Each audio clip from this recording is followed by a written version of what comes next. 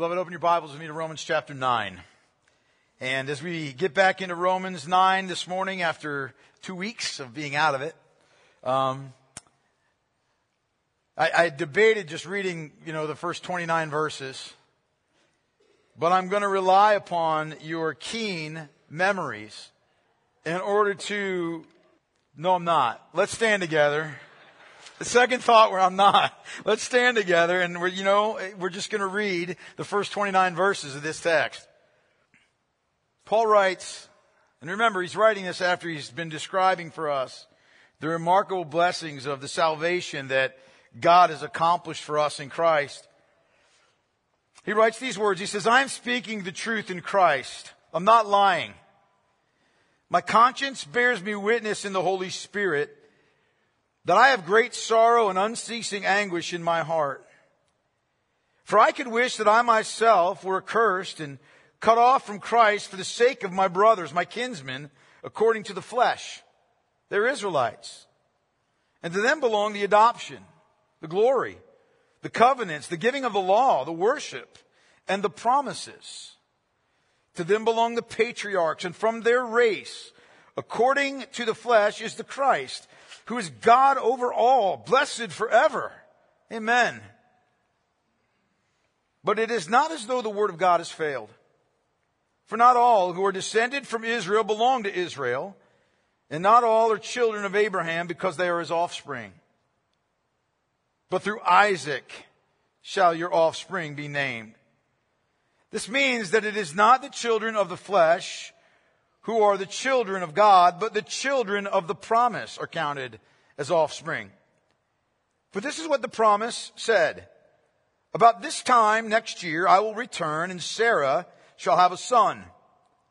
And not only so, but also when Rebekah had conceived children by one man, our forefather Isaac, though they were not yet born and had done nothing either good or bad, in order that God's purpose of election might continue, not because of works, but because of him who calls, she was told, the older will serve the younger.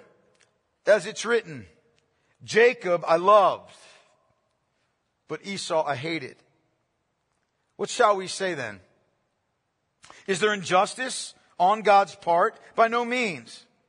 For he says to Moses, I will have mercy on whom I have mercy, and I will have compassion on whom I have compassion. So then it depends not on human will or exertion, but on God who has mercy. For the scripture says to Pharaoh, for this very purpose I have raised you up, that I might show my power in you, and that my name might be proclaimed in all the earth. So then, he has mercy on whomever he wills, and he hardens whomever he wills. You will say to me then, why does he still find fault? For who can resist his will? But who are you, O man, to answer back to God? Will what is molded say to its molder, why have you made me like this? Has the potter no right over the clay to make out of the same lump one vessel for honorable use and another for dishonorable use? What if God, desiring to show his wrath and to make known his power, has endured with much patience vessels of wrath prepared for destruction, in order to make known the riches of his glory for vessels of mercy, which he has prepared beforehand for glory, even us whom he has called, not from the Jews only, but also from the Gentiles. As indeed, he says in Hosea, those who were not my people, I will call my people, and her who was not beloved, I will call beloved. And in the very same place where it was said to them, you are not my people, there they will be called sons of the living God. And Isaiah cries out concerning Israel, though the number of the sons of Israel be as the sand of the sea, only a remnant of them will be saved. For the Lord will carry out his sentence upon the earth fully and without delay. And as Isaiah predicted, if the Lord of hosts had not left us offspring, we would have been like Sodom and become like Gomorrah. Man, let's pray together. You can be seated. Heavenly Father, I am in awe. I am in awe of you. I am in awe of your word. I am in awe of the revelation of your character and of your mercy to save wretched sinners like us. Father, if we are honest, we know that there is not a single thing that distinguishes us from all of those upon whom their sins still remain and wrath still remains, except your mercy and your grace and your sovereign election. That's it. We've done nothing, Lord God, to make ourselves worthy in your sight.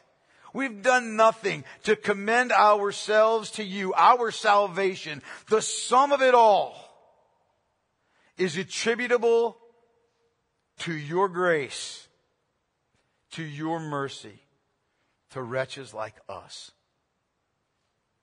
Lord, as we approach this text this morning, as we consider yet again the wonder of your sovereign freedom over all of your creation and over all of your creatures, God, I am praying and I am pleading with you that you would give me wisdom and that you would just fill me with your Spirit and that you would make me an instrument for honorable use in your hands today so that I might proclaim your truth faithfully and accurately and without human innovation.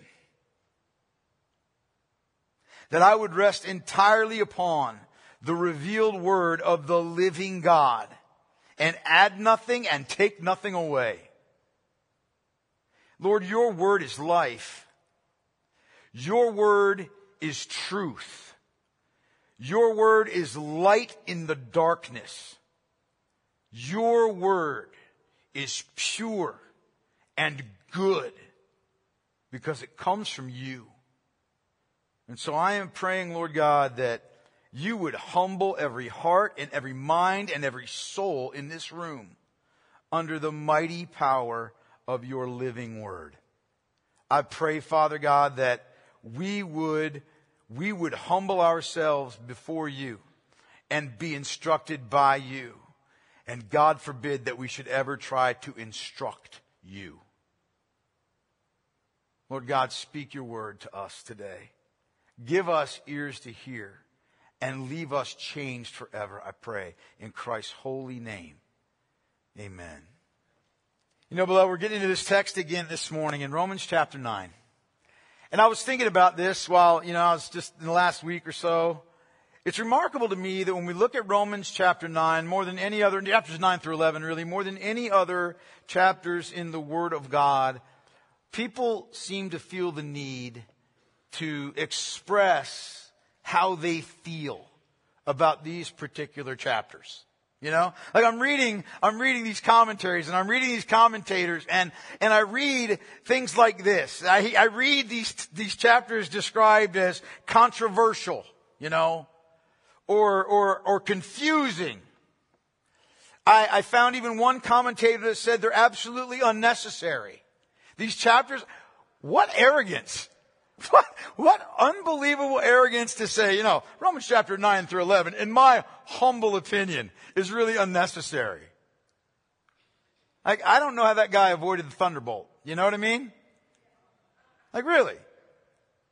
I read how it's difficult to understand, how it causes needless turmoil in the hearts of people. But then, on the other hand, I read commentators that say these are some of the most sublime chapters in all of the Word of God. They describe for us God in His essence. We behold here the God who truly is and not the God whom we imagine, right? So the question is, which one's right? The guy that says it's unnecessary or it's, confusing, or the commentators, the theologians who say this is sublime truth. Which one's right? And I would say that your perspective depends on, the position of your heart toward God. I would say that your response to Romans chapter 9 through 11, I think probably boils down to this.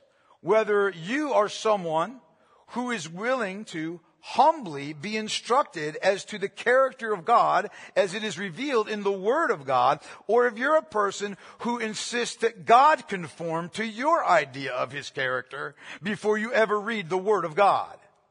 Right?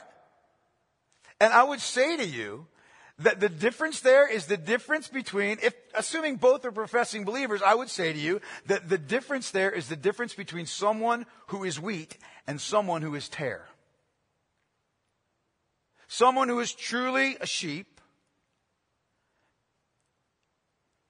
and that deluded soul who thinks they're a sheep and who's truly a goat.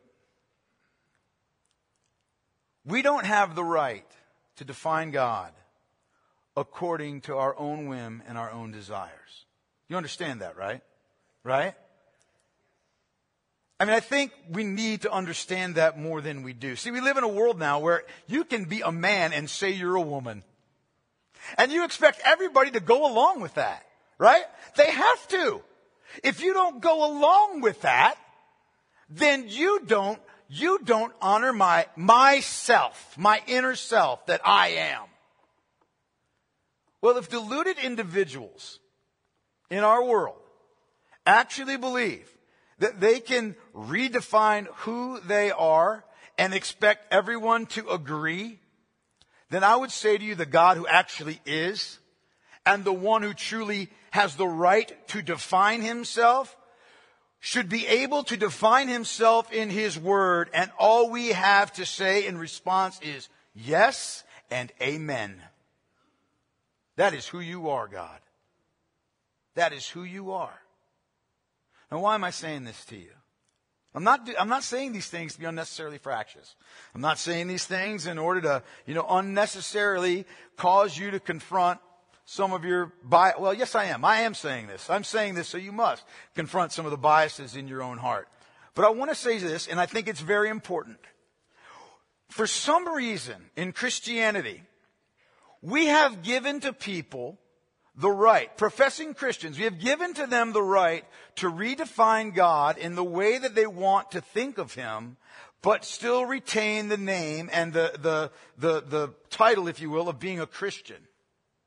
Something that we would not allow them to do with Christ. Follow with me.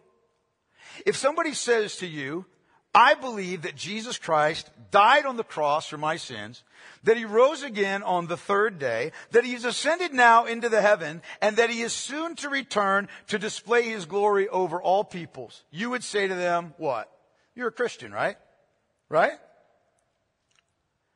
But then after making that profession of faith, let's say that person, as they were confronted with the true character of the Lord Jesus Christ in the Word of God, all of a sudden took offense to it and refused to believe it. Let's say as we move down the road a little bit and first Christmas comes around, that they're a believer. And the pastor starts talking about the virgin birth of Christ. And they say, well, I believe in Jesus, but I don't believe in his virgin birth.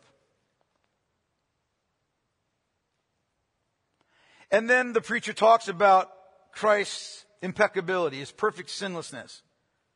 And that person says, well, I believe Jesus was a truly good man, the greatest man who ever lived, and certainly could stand in my place and do for me what I could never do, but I'm not sure I believe he's sinless. And by the way, I was talking to these folks that came by my door the other day, and they visited me. And they explained to me that Jesus wasn't really the Son of God in the only begotten sense. But he's like a son of God, like, other men and women are sons of God. In fact, he wasn't the Son of God from all of eternity. He became the Son of God when the Spirit of God came upon him at his baptism. And more than that, I even found out that he's the spirit brother of Lucifer. What would you say to that person? Would you be like, oh, that's okay, you're still a Christian? Is that what you'd say? No, what would you say? Your profession of faith, my friend, was spurious. Because you're believing on a Christ who doesn't exist. You're not believing on the Christ of the Scripture, right? Right? Follow with me. There are loads of professing Christians that will say, well, I believe in God. But then they go on to define and describe a God who looks nothing like the God of the Bible. And they take umbrage specifically with the sovereign freedom of God to be God. That God is sovereign over all peoples and sovereign over all humanity and sovereign over every single soul. And that God, by his sovereign covenant love, his steadfast love, chooses for himself out of the lump of fallen humanity those who will be vessels of his mercy and be saved, and those who will be left in their sin as vessels of wrath unto destruction. And when we get to that description of God, they say, well, that's not my God. And I could never believe in a God like that. And if that is who God is in Scripture, that is not who God is. What would we say to that person? You know what we say to them? It's okay. You don't have to believe in God's sovereignty. That's something you can work up to. We would never do that with Christ, but we do that with the Almighty God. And I would say to you, we're being intellectually and spiritually dishonest. It may be that Romans chapters 9 through 11 exist specifically to draw the line between those who have a God of their imagination and the God of the Holy Bible. Are you hearing me? This is important. This text is important. When we looked at it, I read the whole thing because I wanted you to be reminded of where we are here. You know, we have this picture. Paul has just given us this wonderful picture of the salvation that we have received in the Lord Jesus Christ. He talks about how we have, we cannot be possibly separated from the love of God that is in Christ. And that is an awesome truth, right? But on the very heels of that, he acknowledges that there are his brothers and his sisters, his kinsmen, according to the flesh, Israelites, who are outside the covenant of God, who are not believing in the Lord Jesus Christ, who remain lost. And it's not that he's unaffected by it. It's not that he's just coldly, just resistant and doesn't feel deeply the weight of it. It's not like he's like, well, that's just God's business and he's just coldly, approaching. No, not at all. His heart's breaking for them. His heart's breaking for them. It hurts to see that there are those that he knows that are yet outside the covenant of grace. And so when we are looking here at this description, this explanation of the sovereign freedom of God in salvation, in the salvation of sinners, understand that it is rooted in, and it is coming, it is being written by an apostle whose heart is greatly grieved that there are yet Israelites that are not saved. But he explains why. It's because not all Israel is Israel, right?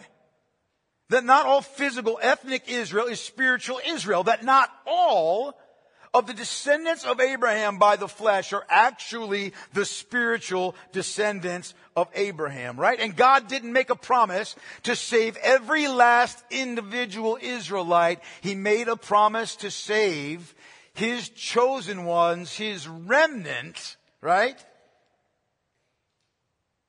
From out of that fallen nation. And then he uses this description, doesn't he?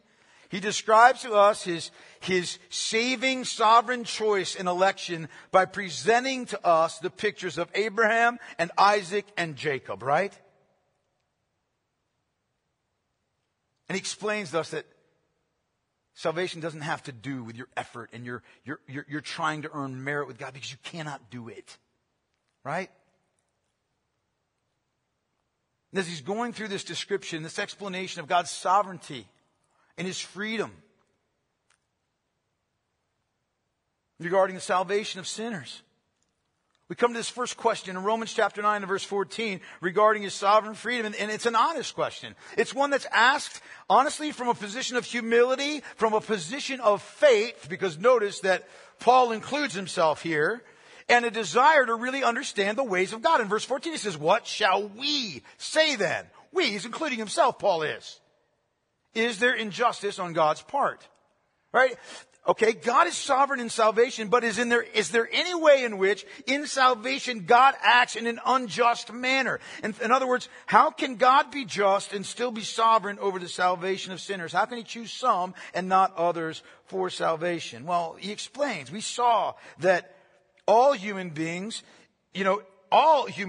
deserve hell, right? And the fact that any of us are saved by God is an act of sovereign mercy. He's not unjust. God isn't, in showing mercy to some and not to others. In His sovereign and His free election, no one gets treated unjustly. The lost do not get what they don't deserve. It's just that some do, in fact, receive mercy and compassion from God, and they're given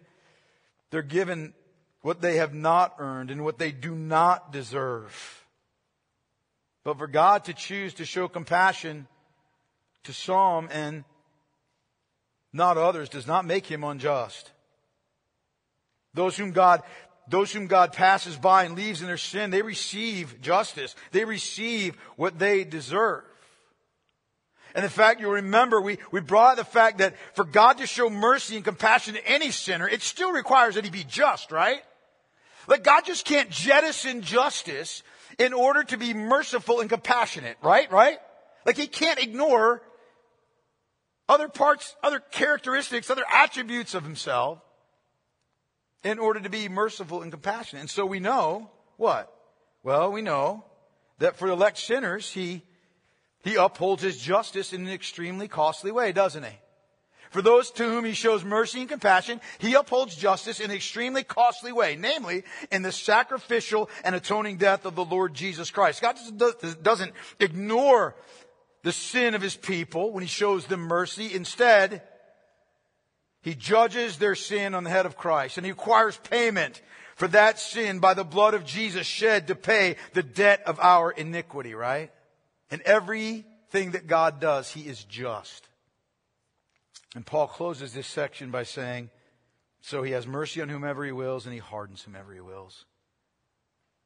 He has mercy on whomever He wills, and He leaves whoever He wills in their sin, and He hardens them for the day of His wrath.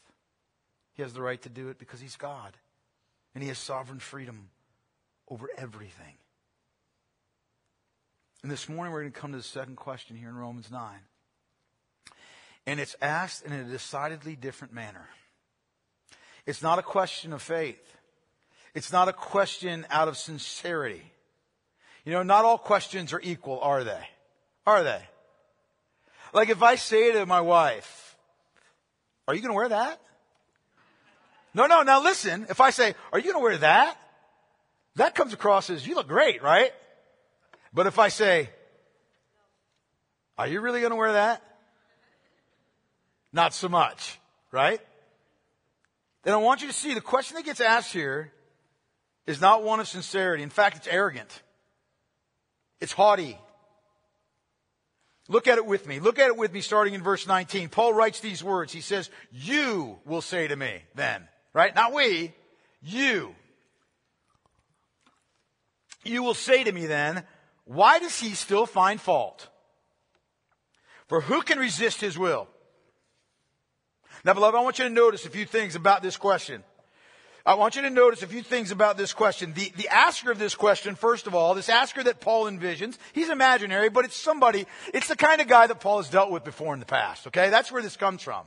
He's heard this objection before when he's talked about the doctrine of God's divine sovereignty, right, in election. He's heard this before. So this is a question he's heard before.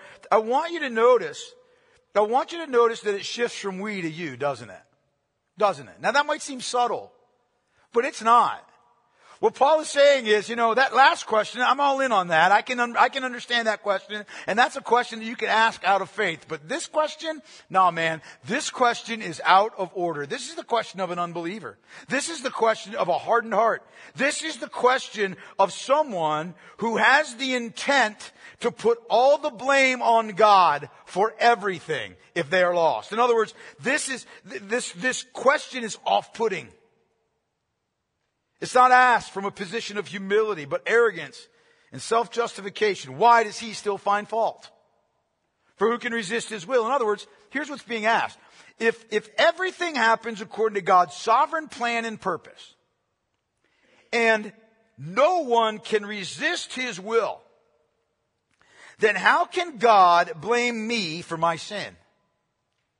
Isn't my sinful condition his fault? Isn't my position as sinner, isn't that God's fault? If I'm not saved, God is to blame, not me. See, that's what's being said here. And this question's being asked deliberately to call into question God's character and the way that he's handled his sovereignty. You've done a bad job with your sovereignty, God. It's a question that seeks to make God the author of personal human sin, so that the person asking the question can be alleviated of all personal responsibility.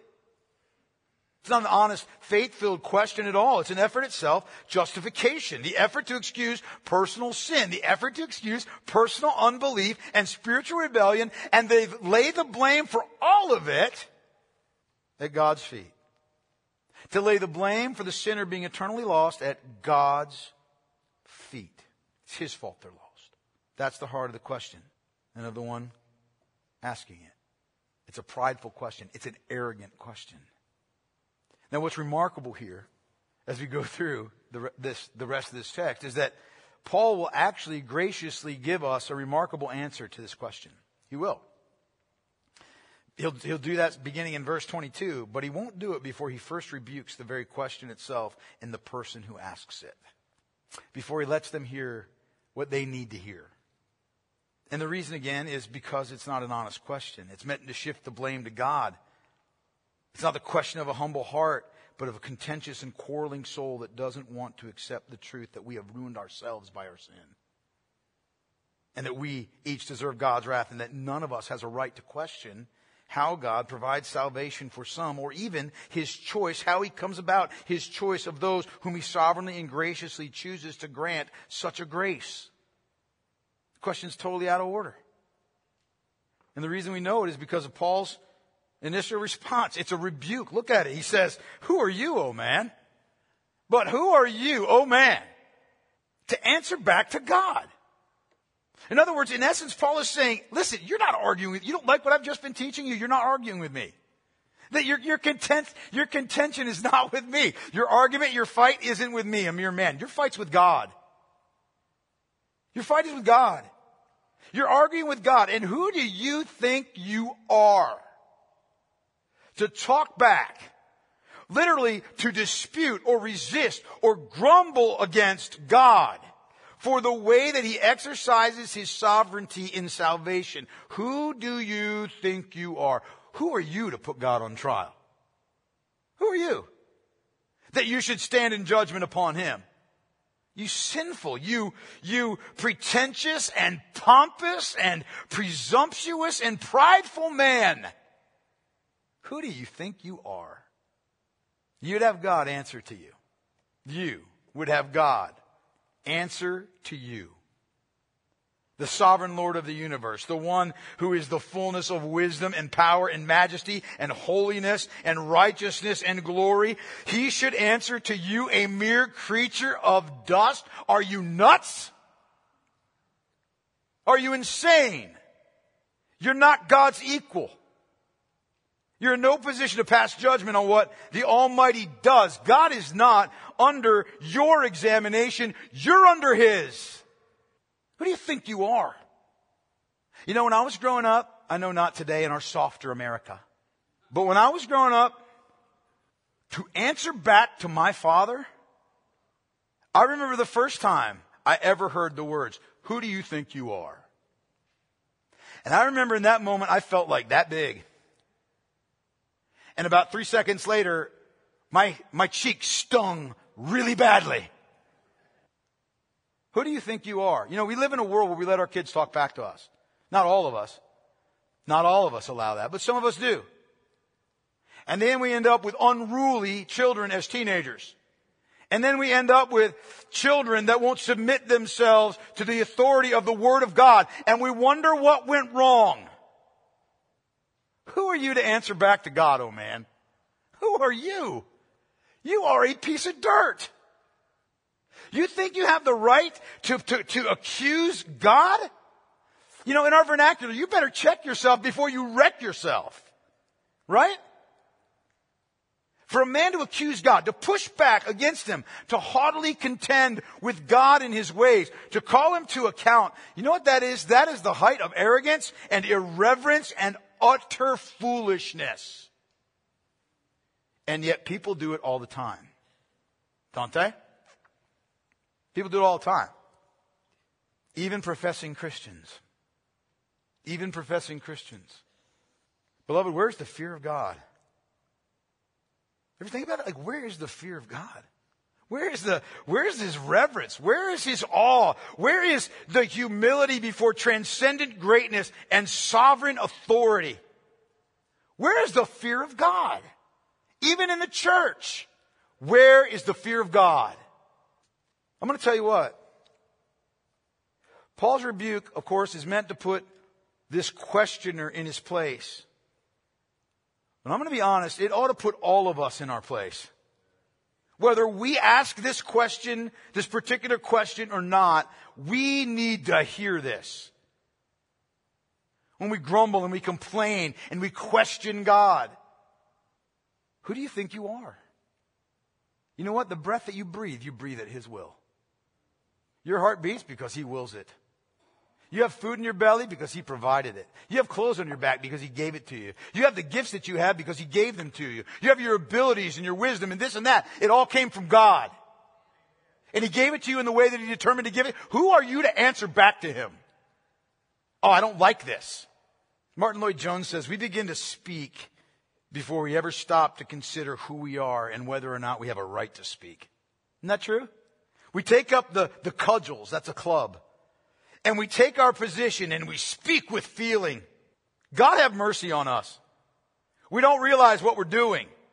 The trouble with man, the trouble with self-confident man who stands up full of his 20th century, or in our case 21st century, knowledge, the great philosopher who's examining God and His ways. The trouble with such a man when he objects with violence to any teaching in the Scripture is that he does not realize the truth about himself. Who are you? Realize your smallness. Realize your insignificance. Realize your finite character. Realize your mortality and your sinfulness and your perversity. And realize the smallness of your mind and of your understanding. Amen. Amen. You know, we ought to be, we would do well to take to heart the words of Ecclesiastes chapter 5 and verse 2 where it says, be not rash with your mouth, nor let your heart be hasty to utter a word before God, for God is in heaven and you are on earth. Therefore let your words be few. How can we stand in judgment on God? How can we? It's arrogance. It's foolishness. How can we elevate our values and our standards and our insights, all of them stained with sin, to a place of judging God and saying to Him, you know, God, you used your sovereignty wrongly. You acted in an unwise manner. I think you could have done this better. Our minds can't even begin to fully comprehend His glory and His majesty. And He has to condescend to our level in order for us to even begin to understand Him. And we would judge Him? We're finite creatures of dust. And that very fact ought to cause us and warn us to be careful about our assumptions and our presumptions in the realm of the infinite and sovereign God. It is so ludicrous for us to arrogantly question the propriety of God's actions. We've got no right to do so because we're not His equal.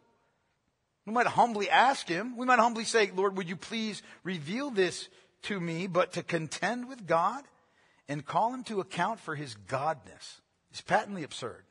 And Paul makes this point very clear, powerfully, starting in the second half of verse 19 when he says this. Look at it. I'm sorry, second half of verse 20 when he says, well, what is molded?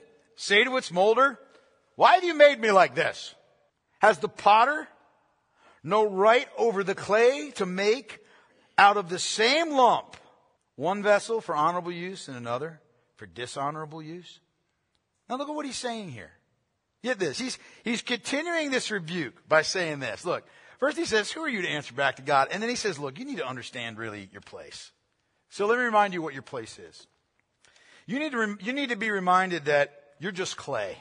You're clay in God's hands. He's the potter. You're just a piece of clay.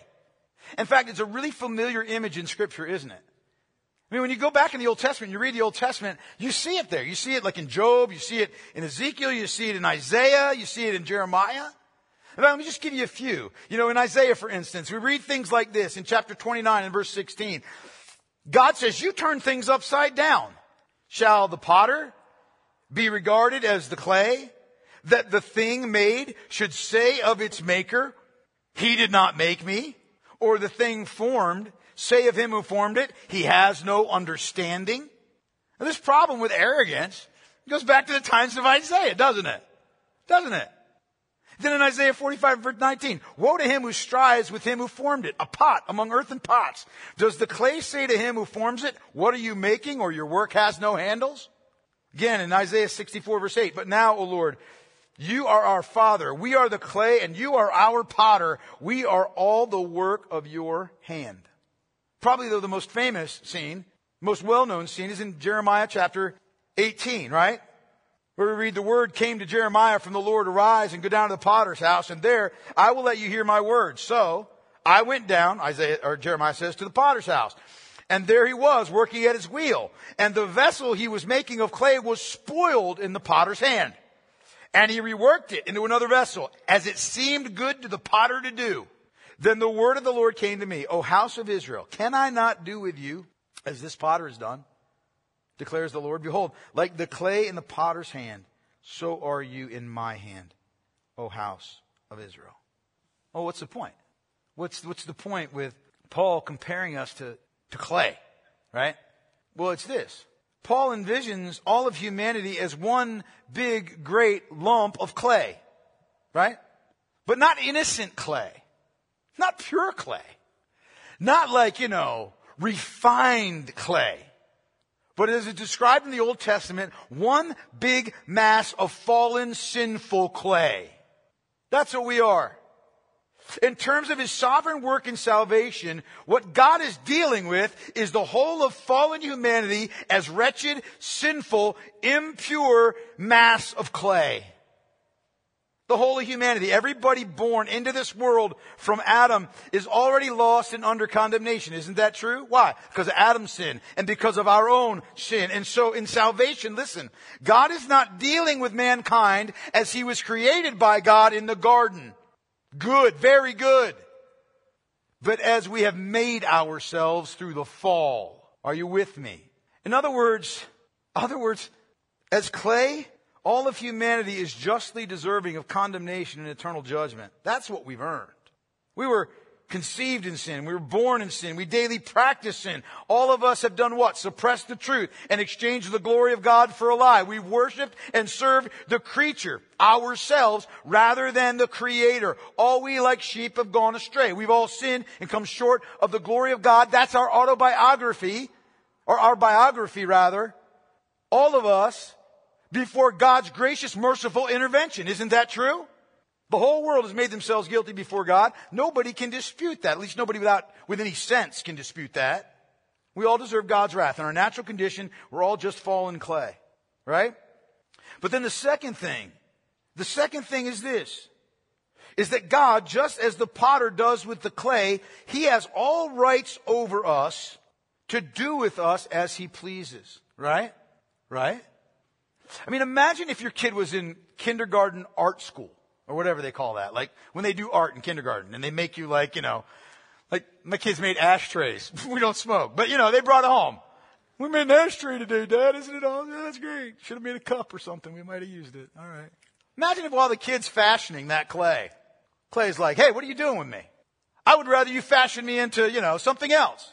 What would happen? First of all, your kid would be scared to death, freaking out, right? You'd have to pay for years probably of therapy for your kid. But it's completely, it's like just foolish. Like, no, that would never happen, right? It only happens in movies. And the reason is because clay has no voice. And clay it has no sense. And clay has no rights.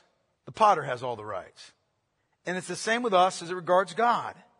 The word right here, does not the potter have the right? It describes God's liberty, his freedom, his authority to fashion us however he pleases. He's the potter. He's the potter, and he has the right to make one vessel for honor and another for dishonor out of that lump of clay that is in front of him, doesn't he? Now, none of that clay inherently deserves to be made for an honorable use, does it? Does it? No, it doesn't. None of us deserves mercy, not one of us. We've got no claim on the mercy and the compassion of God. In fact, if God were to fashion every human being into, a vessel of dishonor and leave us in that condition and condemn us all, God would be just to do it, would he not? He would. And if he chooses to make some out of this lump of clay into vessels of honor, if he chooses to so work in a miraculous, merciful, compassionate manner and take this sinful piece of clay and fashion it and work it according to his sovereign will and make of it a vessel of honor, a vessel of beauty, a vessel that reflects the glory and the power of the potter, does he not have the right to do that as well? He does. He's got the absolute right to sovereignly shape all the lumps of clay into whatever vessel pleases him, to whatever vessel serves his purpose in order to display his glory. And if he fashions some into vessels of honor, he's not doing injustice or violence to those who from that sinful lump of clay he leaves in their condition and fashions into a vessel of dishonor. Is he? No. He's just leaving them in the condition in which he found them. Now, in our rights-conscious society, where it seems like the right that trumps all the other rights in the Bill of Rights is, I have the right not to be offended. Better not read the Bible. In our rights-conscious society, somebody might say, well, what about my rights? God's rights end where my rights begin. Right? You've heard that. You've heard people use that argument against you maybe or other human beings. Like, your rights end where my rights begin. So stay off my lawn, kids. Right? What about that? Two things I would say. First, for someone to ask that question, to say that, what about my rights? Clearly displays that he or she misunderstands what the sovereignty of God really means. That God's rights trump all other rights combined. But then second, I want you to think about this. Whatever rights any of us think we may have, if we ever even had any rights to begin with, whatever rights we think we may have, we forfeited through sin long ago. Long, long ago. So to speak of my rights before God is foolishness. If you think you've got a claim on God's salvation, some right to it, that there's something in us that obligates God to be merciful and compassionate to us, then you don't understand what mercy is. It's not given to everyone. If it were given to everyone, it would cease to be what? Mercy. It would cease to be grace. For you to think that you deserve mercy, I would say in the famous words of Anselm, you have failed to consider the terrible weight of your sin. Paul's saying, look, man, you better understand something before you go popping off at God. And what you better understand is this, is that there's an infinite qualitative difference between the potter and the clay that makes it foolish and wrong to even begin to criticize the choices of the potter. It's utter nonsense. It's foolishness to question the motives and the purposes of God with mankind. You're not God's equal. In fact, that's a concept that's even more absurd than a clay pot's being equal to the potter who molded it. At least the human potter and the clay are made of the same stuff. We have no right to question God and his sovereign rights and his freedom to show mercy to some and to leave others in their sin. He's got a complete right and a freedom to do just as he wills with this mass of humanity that has sinned against him. That's not innocent. That's Paul's argument. And it's a necessary rebuke to our human pride, isn't it? Isn't it? Now listen, I know discipline is never enjoyable in the moment, right? But it yields the best fruit of holiness, righteousness. Now Paul could have just stopped right there, been like, you know what, that question's so out of order, I'm going to rebuke you and we're moving on. Thank God he doesn't. But thank God that Paul is a gracious man, that he's being led by the Holy Spirit clearly. And led by the Holy Spirit now, he graciously restates God's purpose in his sovereign freedom in salvation. And he does so with what is the deepest argument really in Scripture. It really is.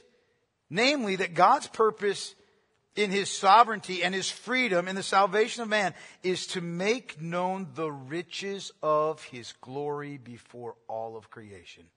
God does what he does to make his glory known. He does what he does to make his glory known. In fact, Paul poses a question, really makes it as a statement. We'll get it in verses 22 through 24. He says, what if God, desiring to show his wrath and to make known his power, desiring to pour out his wrath and his power, what if he has endured with much patience vessels of wrath prepared for destruction in order to make known the riches of his glory for vessels of mercy, which he has prepared beforehand for glory? Even us whom he has called, not from the Jews only, but also from the Gentiles. Here you are questioning God, Paul says. Here you are questioning God and the way that he acts as God. And he says, let me tell you what's really going on here. What if I were to tell you, what if I were to say to you that God has patiently endured the wickedness of rebellious mankind, of hateful, rebellious, wicked, unrepentant mankind for as long as he has, for a divine purpose that you're ignorant of?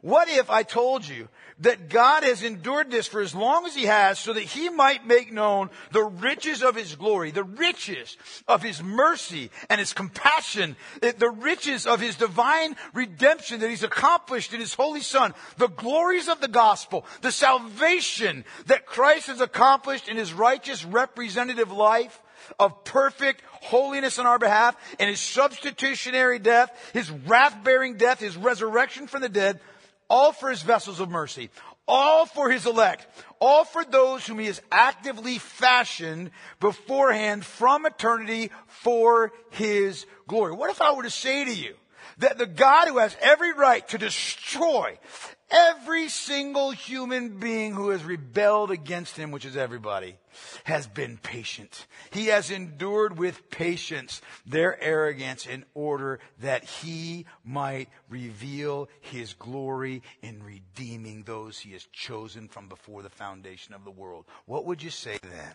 That's what Paul's getting at. Paul's dealing with sinful humanity is so that in everything he does, whether it is in his wrath poured out rightfully on those who deserve it, or it's his mercy to his elect, he does it all to reveal the riches of his glory for his vessels of mercy most fully and completely. In other words, in some way we cannot fully understand. God has got every right to immediately judge all the wicked, make his wrath and his power known right now, has restrained that rightful wrath against the vessels of wrath prepared for destruction, so that he might make known the riches of his glory for vessels of mercy. In other words, in order that God might gather in his vessels of mercy, he patiently endures with the vessels of wrath prepared for destruction. He doesn't just bring everything to a close right now. Why? Because there are still vessels of mercy to be plucked out of this clay of humanity. If he were to shut it all down right now, just come in his judgment and judge all of those who remain in opposition to him, then what would happen is this: those vessels of mercy yet to be redeemed by his blood, those who have been the objects of his divine love since before the creation, they would be left unredeemed. And God's not going to lose a single one of his people. Now I want you to notice something here that's very important. I want you to notice this. Look at verse 22 and at that phrase, prepared for destruction. You see it? You see it? Vessels of wrath prepared for destruction. That word that's translated there is the Greek word katarizo. It means this. It means to make something completely or fully qualified for something else. Okay? It means to make something fully and completely qualified for something else, for some end, right? That's what the word katarizo means. In this case, God's wrath. These vessels are completely prepared and qualified for destruction. But here's the thing I want you to see. Who is it that made the vessels that way? Who is it that made the vessels that way? Because the contention of the dude in verse 19 is it's God's fault. God made those vessels that way. Who can resist his will? It's all God's fault. Right? Right? But who actually has made the vessels that way? Well, in the Greek, and this is important, this verb is in the passive middle voice. In other words, it makes it a reflexive action verb. Now, why is that important? Here's why. What it means is this. It means that the vessels of wrath prepared themselves for destruction. These vessels are prepared by their own rebellion and their own sin for the wrath that is coming. In other words, here's the honest answer to the dishonest question of verse 19. We are the ones that are responsible for our sin, not God. We are the ones who are responsible for our lost condition, not God. God made mankind perfect. We ruined ourselves. We took that upon ourselves and we did it, and we did it thoroughly. We did that. We made ourselves fit for destruction. God's not to blame. We are. In fact, John MacArthur captures this perfectly. He says, God is not the subject doing the preparing. There is the very clear sense in this use of the passive voice to relieve God of that responsibility and to put it fully on the shoulders of those who refuse to heed His word and believe in His Son. In other words, listen to me. The vessels of wrath are not actively prepared by God to go to hell. They don't have to be. They've prepared themselves for that ultimate destiny, which they receive because they've rejected the truth about God and His righteousness that's available only in Christ. They did it. But then by contrast, notice Paul talks about vessels of mercy in verse 23, which he says He, God, has prepared beforehand for glory. God doesn't actively prepare men and women for hell. Their sin does that. But you know what? He must actively prepare men and women who are by nature children and vessels of wrath to be vessels of mercy and made for His glory. And that is exactly what this verse says He does. That is just what God does. The word for prepared here is the idea of eagerly preparing something beforehand for its purpose and its destination. In this case, to experience and to know the glory of God, right? And God did that according to the purpose of His will and according to the purpose of His glorious grace. Praise of His glorious grace. That's why you ever wonder why it is that Paul worships God like he does at the beginning of Ephesians chapter 1? It's because of this. In Ephesians chapter 1, starting in verse 3 through verse 8, the first part of verse 8, he says, "Blessed be the God and the Father of our Lord Jesus Christ." This is worship. Why? "Who has blessed us in Christ with every spiritual blessing in the heavenly places, even as He chose us in Him before the foundation of the world, that we should be holy and blameless before Him. No longer vessels of destruction, now vessels of mercy.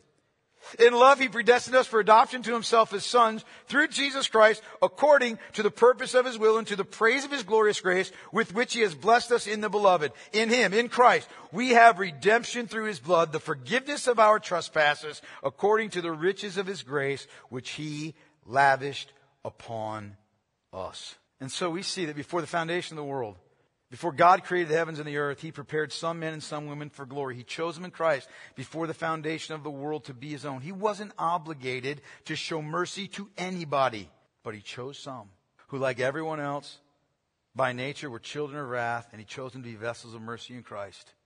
And He has made us to be that way by His sovereign choice. And what that means is this, is that if you're a Christian, if you are one who sees and delights in the glory of God in the face of Jesus Christ today, if you are authentic, you didn't get there on your own. You didn't get there on your own. There is no praise to you. You were shaped and you were molded by God's sovereign hand into a vessel of mercy to behold His glory, and therefore He gets all the glory and all the praise for making you so, because it was an act of God's mercy from beginning to fruition. Amen. That's it. And would you complain against that? Would you argue against God? But there's more, and I don't want us to miss this. I don't want us to miss this. I want you to think about this. How do we really understand the divine glory displayed in God's mercy towards sinners like us? How do we really understand it? Let me ask you another question. How do you understand the difference between black and white? How do you understand it? Really understand it? If somebody says, well, black is dark and white is light, you can understand that a little bit. But the way that you really understand it is if somebody takes something that's white and something that's black and shows it to you, right? That's when you get, oh, now I get black. Oh, now I get white, right? You see it by comparison. Unless there's something with which to compare it, it's hard to truly grasp how glorious God's mercy is and how worthy God is of our undivided worship, isn't it?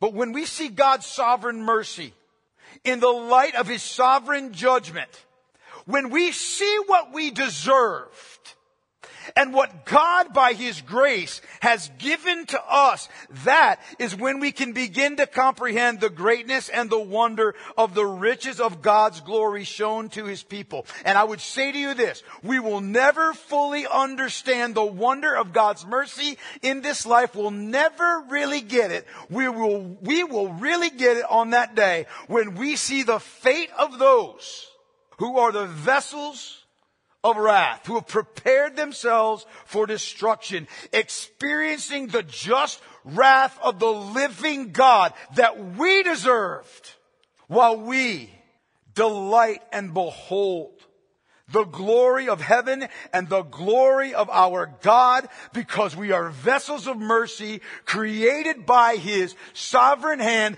by His mercy and His compassion for just that purpose. We will never understand the wonder of it until we behold the glory of His mercy juxtaposed against the glory of His judgment.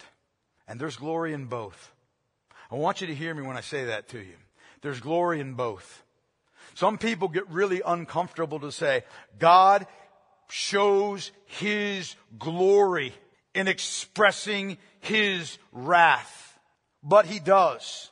God displays His glory in the display of His wrath. He displays His glory in His display of His hatred of sin and His holiness and His justice and His righteousness as He rightly condemns those who have been rebels against Him forever.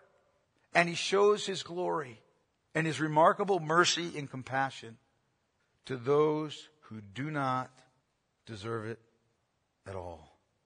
We see the judgment that we deserve. God's patient. He doesn't pour out His judgment now. He waits for the right day, for the right time. And we see the wonder and the glory of the redemption that He has accomplished for us. In His mercy, He's chosen and fashioned us for salvation out of that very same lump of sinful humanity that perishes. Called us by a sovereign, irresistible, effectual call, without which we never would have responded to the gospel. He's given us saving faith in Christ. He's clothed us with His perfect righteousness. He's put His Spirit in us. He's opened His Word to our understanding. He has given us a renewed mind and renewed affections. He's made us His special possession, His sons and daughters, with Christ as our elder brother. He's made us joint heirs with Christ, and He's preparing us for the glory of heaven to behold His glory forever. And it's only against the backdrop of sin and rebellion and rejection and hardness of heart and the ultimate pouring out of God's fierce and holy and righteous wrath that we who have been prepared for glory by God's mercy see more clearly than we ever could before the riches of His glory for us. We who deserve the same fate as those vessels of wrath see the glory of God and His infinite mercy to us who have not received what we deserve.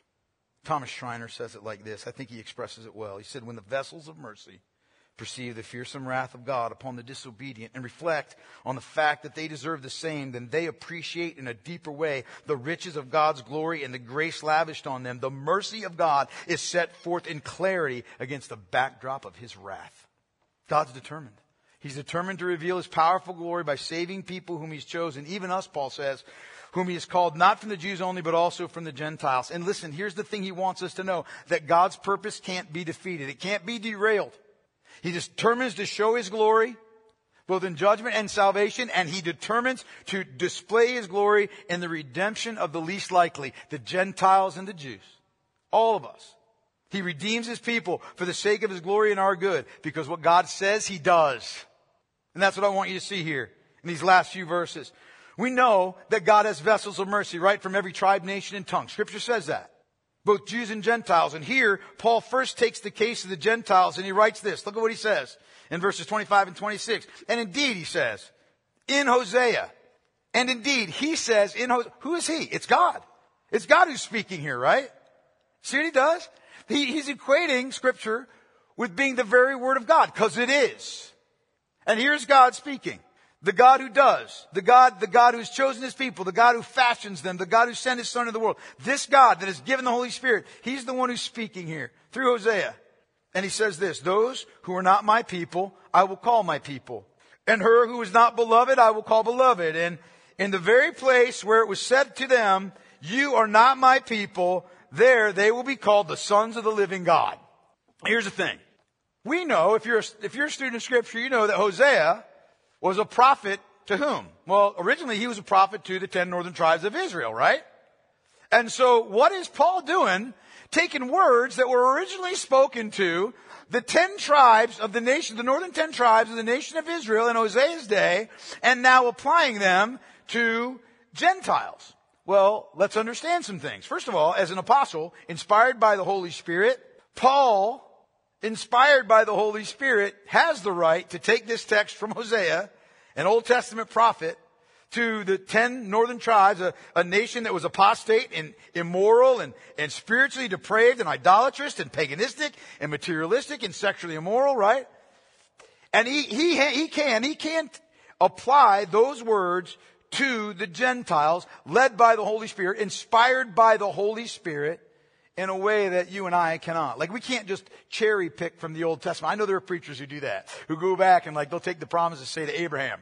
Right, and then they'll cherry pick them, and they'll promise them to their congregation, man, you're going to be rich, you're going to have a bunch of flocks, and what are flocks but cars really these days, and you're going to have a bunch of cars and all that, right? That's not what he's doing. That's not what he's doing. He's not misapplying Old Testament Scripture, as is often done in churches today. In other words, what he's really doing here is it's a divinely inspired application of these ancient words that were once spoken to Israel to all of us Gentiles. And in fact, they fit us perfectly, don't they? Don't they? And this is who we were, right? We were once not God's people. We were once not God's beloved, not like the nation of Israel was, right? We weren't, as Gentile. In fact, Paul says of us in Ephesians chapter 2, verses 11 and 12, these words, he says, remember at one time, you Gentiles in the flesh, called the uncircumcision by what is called the circumcision, which is made in the flesh by hands. Remember, you were at that time separated from Christ. And you were alienated from the commonwealth of Israel and strangers to the covenant of promise. And you had no hope and you were without God in the world. Like, that's what you were. That's what we were. Because of our sin, because we'd made ourselves that way. We were not God's people. We weren't beloved. And yet, because of his mercy and his compassion towards us, because Ephesians 2:13, now in Christ Jesus, you once who were far off have been brought near by the blood of Christ. Now, God calls those who were once not his people what? My people. Now, Gentile Christians who were once not beloved are now beloved. And God has sought out and he's seeking out his vessels of mercy among the Gentiles. And in the very place he says, which was said of them, you are not my people. What's that place? That place is the place of enmity and the place of forsakenness and the place of separation and in the place of wrath. God finds us in that place. That place of rebellion and enmity and forsakenness and separation and wrath and rebellion against him. And in that very place, God says, no, you're not that anymore. You're not a vessel of wrath anymore. You are my vessel of mercy. You have been since before the foundation of the world. You just didn't know it, but now you do.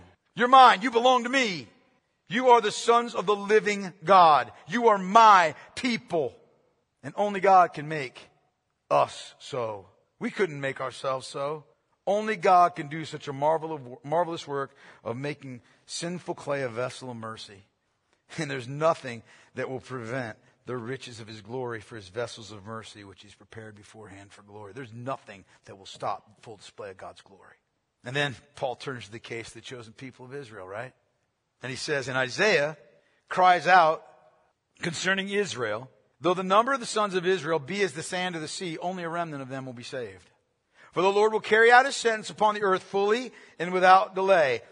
And as Isaiah predicted, if the Lord of hosts had not left us offspring, we would have been like Sodom and become like Gomorrah. What's he saying there?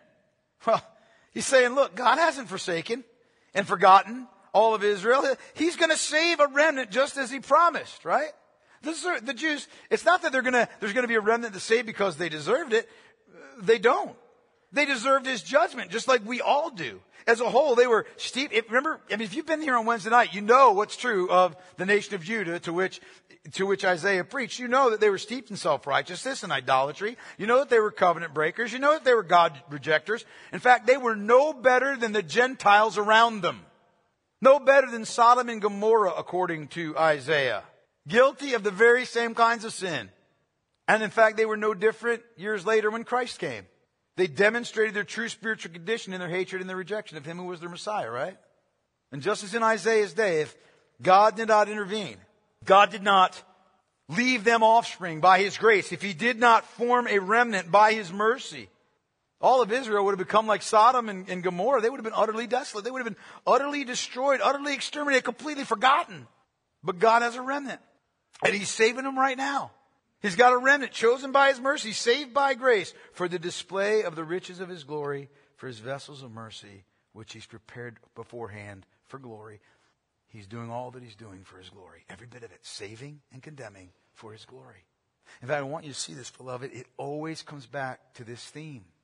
All that God does, His sovereign freedom, the way that God acts, how He acts towards us, how He acts towards others. Listen, it all comes back to the same theme. It always comes back to the glory of God, to the God's glory being displayed, to God's glory being recognized, God's glory in all things, right? The chief end of God in this world, His chief purpose in this world and in the world to come, beloved, is to manifest what? His glory. That's it. Now I'm going to say something that may be hard for our modern ears to hear. We are not ultimate in this universe. We're not ultimate in this universe. Your happiness is not the ultimate thing in this universe. Your glory, not the ultimate thing. Your satisfaction, not the ultimate thing. Your wishes, your desires, what seems best to you, we're not ultimate in this universe. Beloved, if we were, then we would be the rightful objects of worship, wouldn't we? No, listen to me.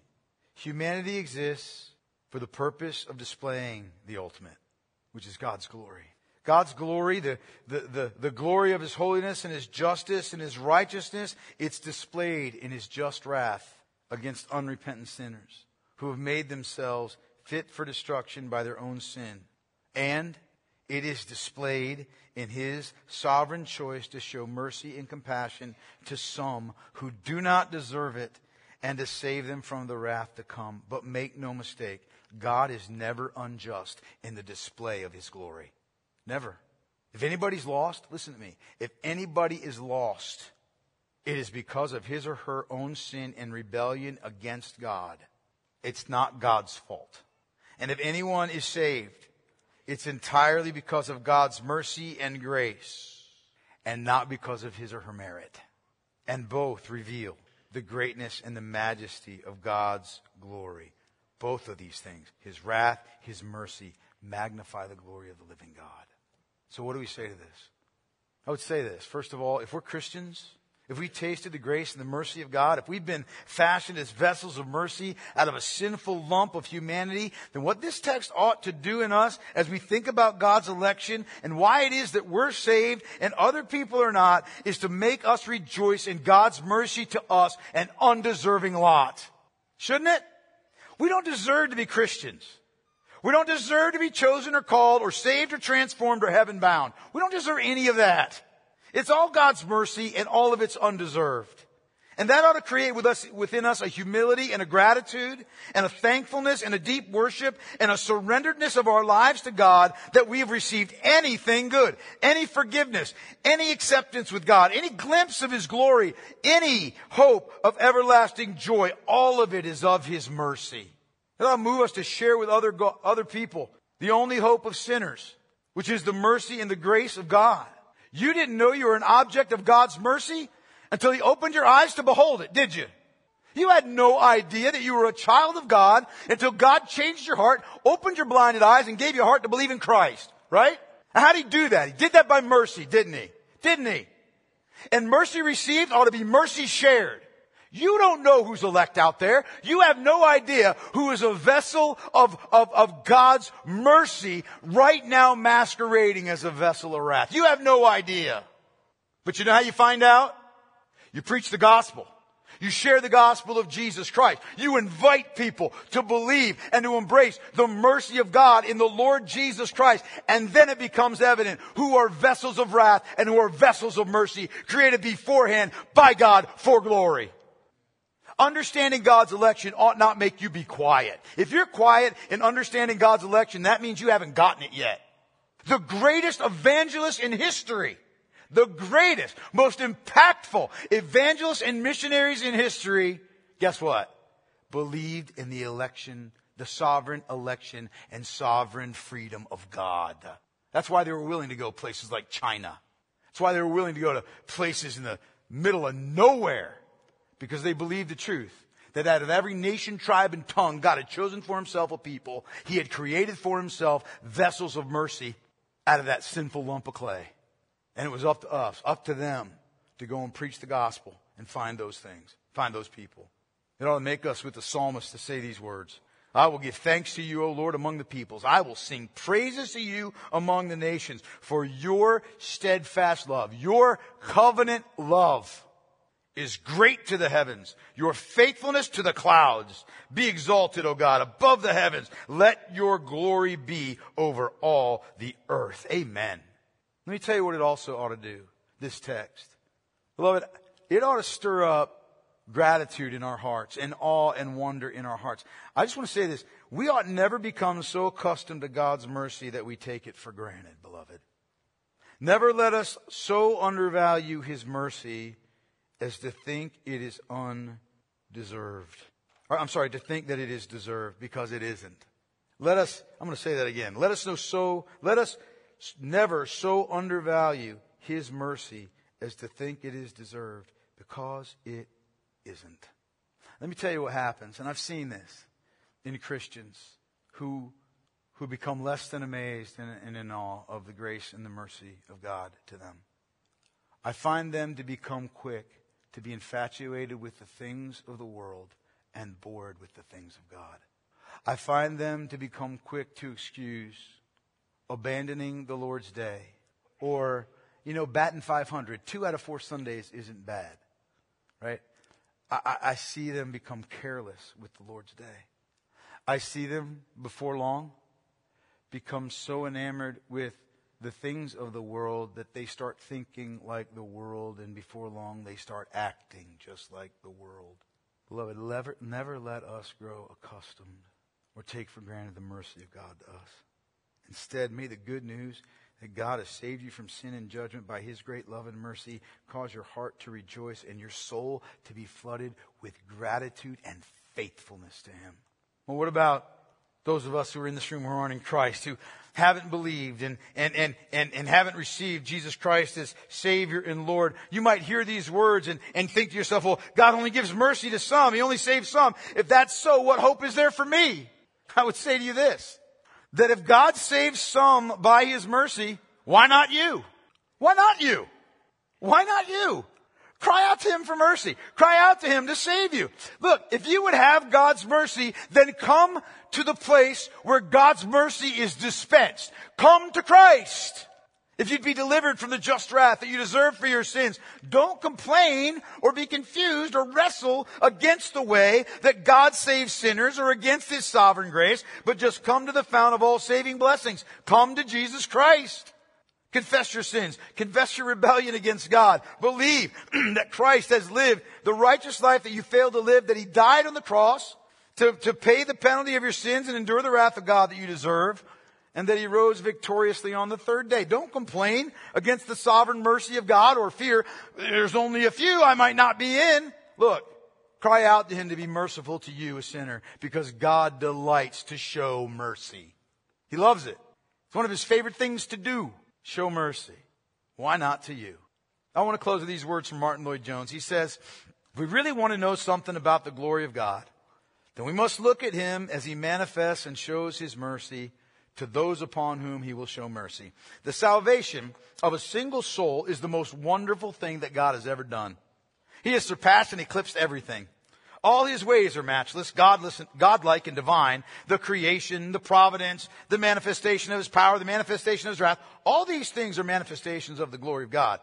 But they are nothing when you put them beside what God has done and the redemption of sinful man. Amen. He's right. And so we say, glory to God for his mercy to save undeserving sinners. Glory to God for his sovereign grace to choose to redeem any and to set his saving love upon undeserving sinners. Glory to God that he sent his Son to be the propitiation for our sins. Glory to God for his mercy to call undeserving sinners to saving faith in his Son. Glory to God for his mercy in preparing undeserving sinners to be vessels of mercy for the eternal glories of heaven. All glory to God alone. Amen. Let's pray together. Father, as we consider the things that we've heard today, as we consider this word, this glorious word in Romans 9, Father, I pray that you would move our hearts to embrace the truth, Father, and to do it with a ferocity and with a fierceness and with just a desire, Lord God, to lay hold of your truth and never let go. I'm praying, Father, for those that are in this room that have never come to saving faith in Christ. They've never really confessed their sins and confessed their rebellion against you, seen the judgment that they deserve, and Lord God, beheld with eyes of faith the life that Christ has lived in their behalf, the death that he's died, and his resurrection from the dead to pay the penalty of our sins and to bring justification to sinners. I pray, Father, for those that are in this room that are not yet saved, you would call them by your irresistible calling and that you would bring them to faith in Christ. And I'm praying for believers here this morning. God, I'm praying that we would not wrestle against who you reveal yourself to be in your word. That even if we can't fully understand it, we might say to you, Lord, I don't understand it, but I believe it because it is true. It is your word and you are a faithful God. I pray that we would be a people that would not take your mercy for granted. I pray that we would be a people who would be grateful for all that you have given and all that you have done. Father, I pray that you would move in our hearts to create in us a greater heart and a greater degree of worship than ever before. Let us be transformed, Lord God, by the words, by the truth, by the Holy Spirit inspired word of the living God that we have heard today. We give you all glory and all praise in Jesus' name. Amen.